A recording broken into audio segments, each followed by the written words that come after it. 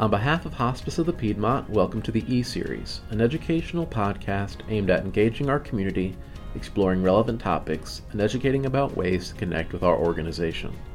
Funding for the E-Series is provided by the Dr. John A. Lusk Fund for Hospice and Palliative Care Education. My name is Ryan Biagini, and I am your host. In this episode, Hospice of the Piedmont CEO Trent Cockrum is joined by Ursula Robinson, Executive Director of PACE of the Triad. Together, they discuss the similarities and differences between professional caregiving and personal caregiving. Their conversation will dive deeper into the perspective shift that caregivers experience, the institutional challenges they face, and the strategies for self-care during caregiving. Our special guest, Ursula Robinson, brings a wealth of both professional and personal experience to today's conversation. She has served as the Executive Director of PACE of the Triad since 2010. PACE is an acronym which stands for Program of All-Inclusive Care for the Elderly. PACE of the Triad is the third largest PACE program in North Carolina and the first PACE program in North Carolina to provide an alternative care setting to serve rural participants. Prior to PACE, Ursula was employed with Hospice and Palliative Care of Greensboro for 18 years in various progressive leadership roles. Other work settings included nursing home, public health, and social services. Ursula has a master's degree in healthcare administration from Pfeiffer University and a master's degree in social work from University of North Carolina at Chapel Hill. She earned a bachelor's degree in social work from University of North Carolina at Greensboro. Ursula is a licensed clinical social worker and a National Leading Age Fellow. She is married and has 2 adult children. Let's listen in.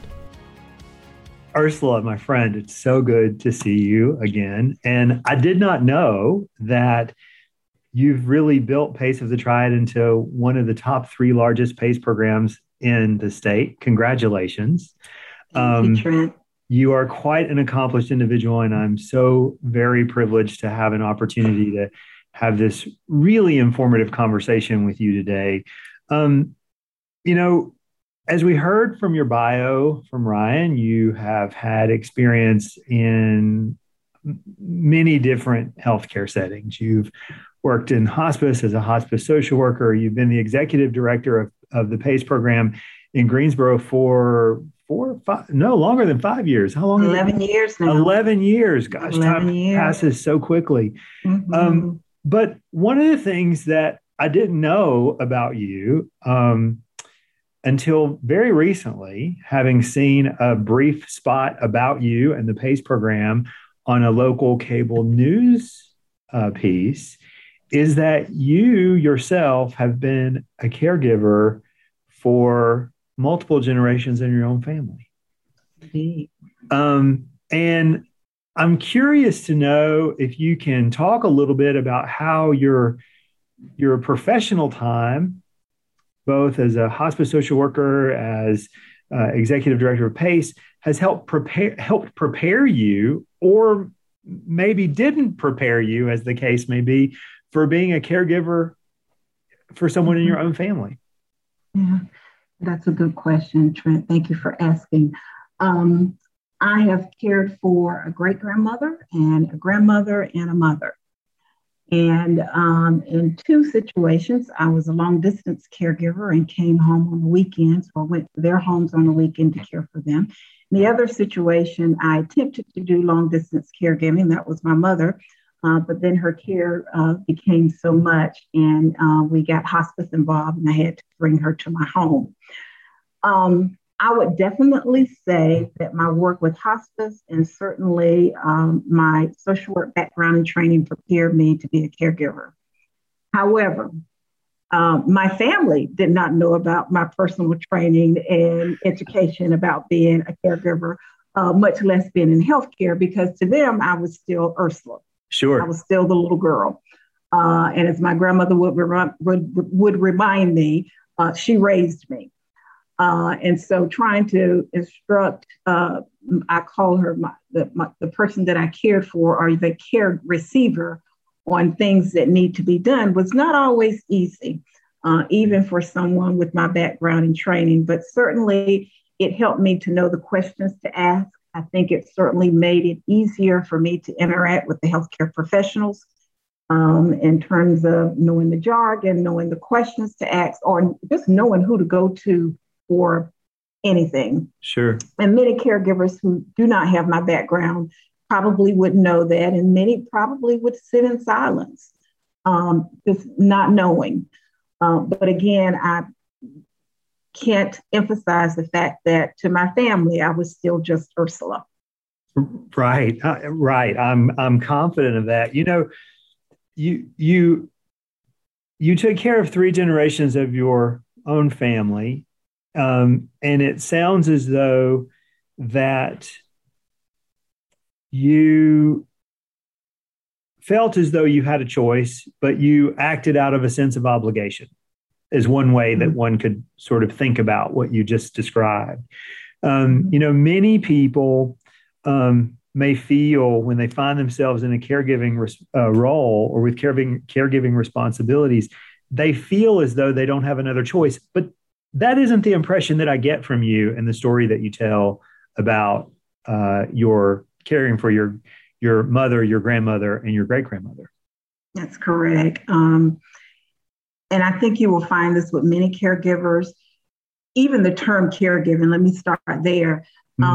For many of us, that is too formal, or it's too formal, because we're just doing what our loved ones would have done for us. We're just taking care of family. That's really what it's about. You're taking being responsible. You're being responsible. Sure. They helped you, and now you're giving back to your loved ones. And so that's the way we see caregiving. And I think that's the way the majority of caregivers view it.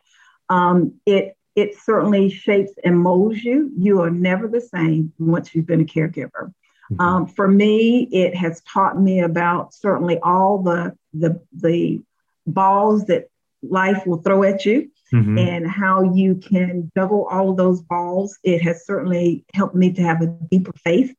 My faith has matured. I also became someone who could set boundaries, something that I had struggles with.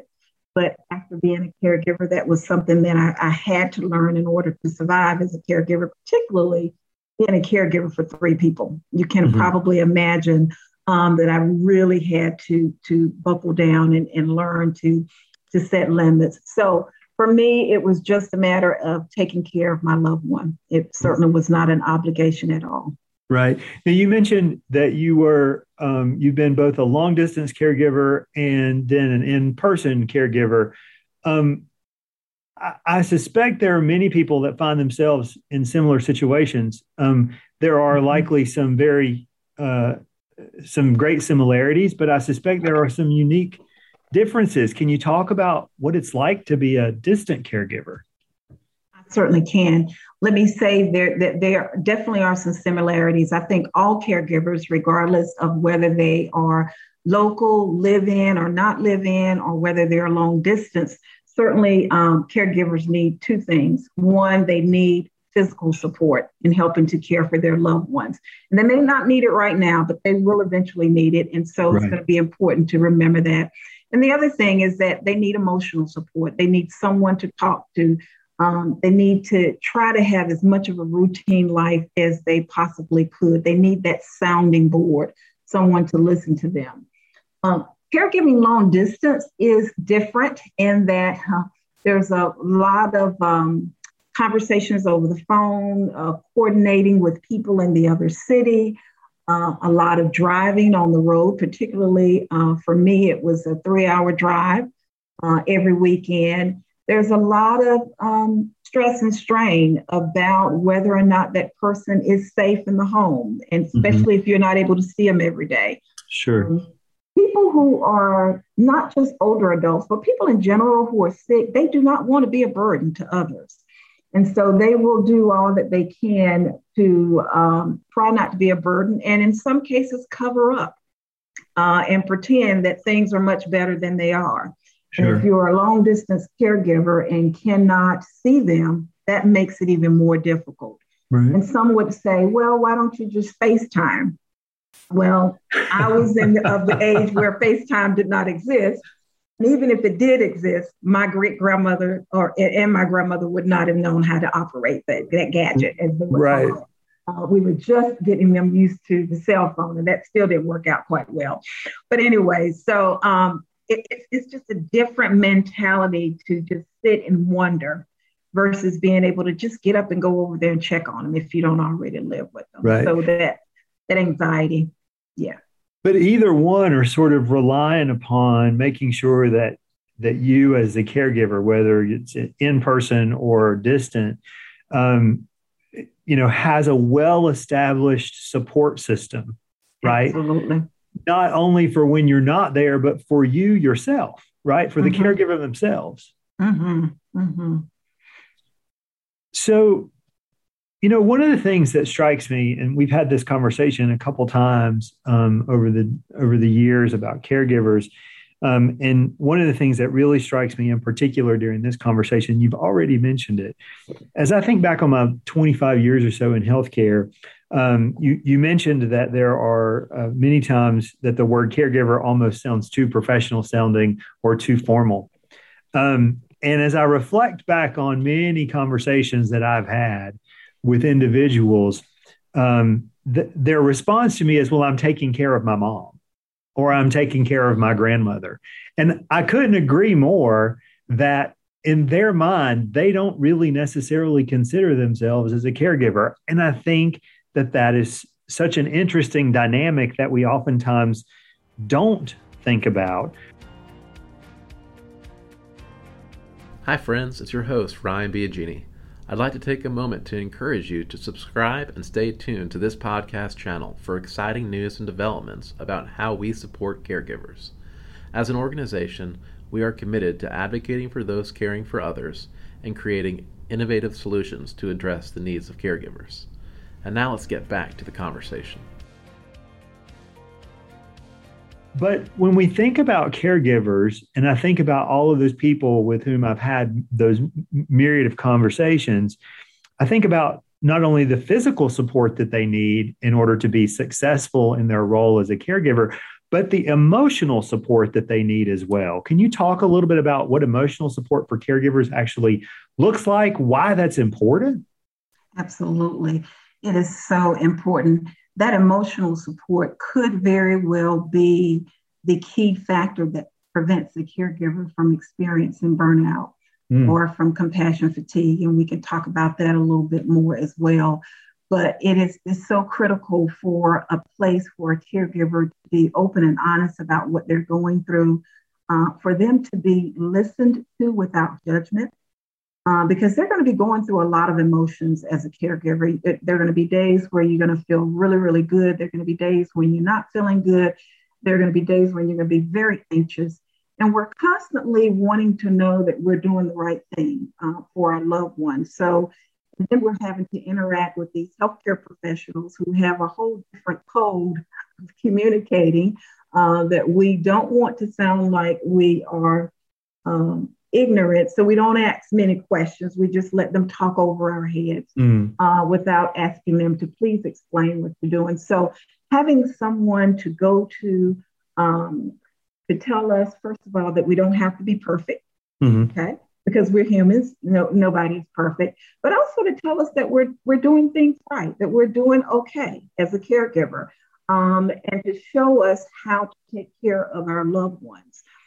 Is so critically important. I think of the example of a caregiver that we currently have in the PACE program. She's 68 years old, and she's caring for her adult son as well as his two children, a boy and a girl. Wow. I was talking with the nurse recently, and the nurse said to me, I was speaking with, let's call her Miss Jane, the other day about care for her son. And we were learning how to use I think it was a PICC line she was talking with her about, and that sounded intimidating immediately when she said PICC line. We were talking about that, and she did it perfectly when I instructed her and had her to demonstrate for me. And the relief that came over her was overwhelming. She said she just started crying on me because I told her, you did that job just as good as a well-trained nurse did. And she's like, are you kidding me, really? So we want to hear that. We need to hear that because we want to do a good job in caring for our loved ones. We love them. I mean, that's what we want. Yeah, I think caregivers need affirmation just like we all need positive reinforcement and affirmation, right? But I also think that for caregivers, I think an important component, if again, as I look back over the number of years of individuals that I've known that have, cared for somebody or taken care of their mom or dad or someone else, it is an acknowledgement that what they're going through is difficult because others who are not experiencing it oftentimes cannot really relate to it. And I think that's part of the disconnect, right? We can understand it as individuals, but if we've never actually done it, we simply don't have an awareness of how physically or emotionally taxing it can really be.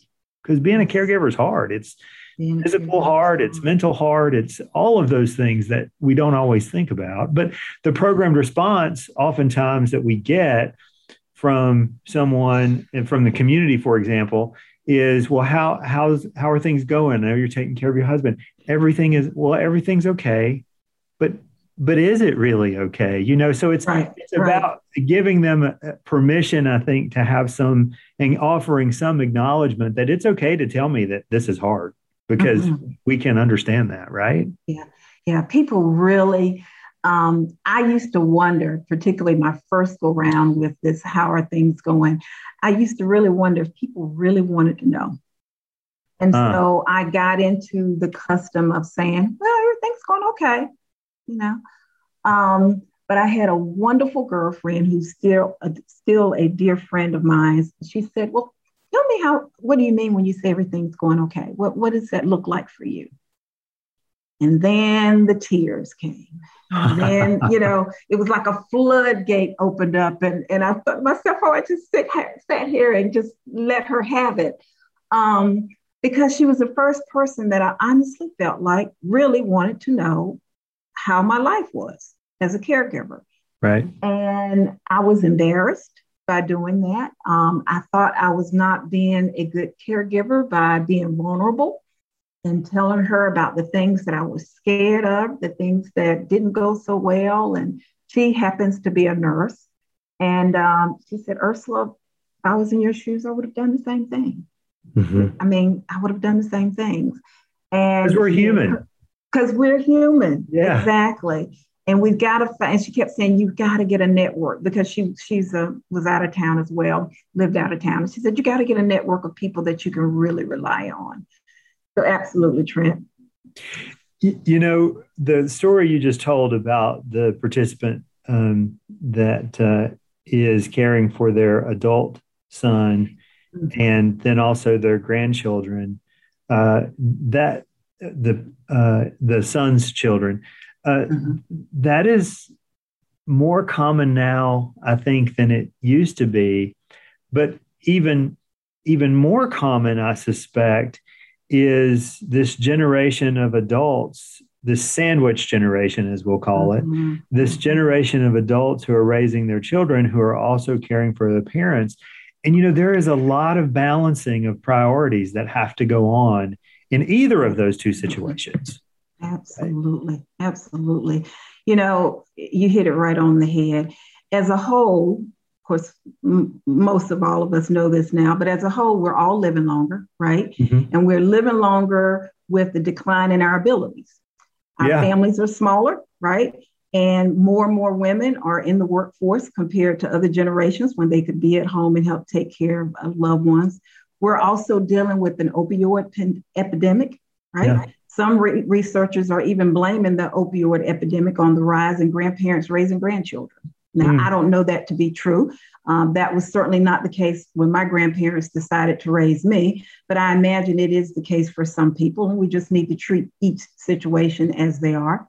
Sure. According to AARP, there are approximately 3 million older adults who are taking the lead in raising their grandchildren. Wow. 3 million. Yeah. More than 6.1 million, this is again from AARP, more than 6.1 million children under 18 live in their grandparents' households.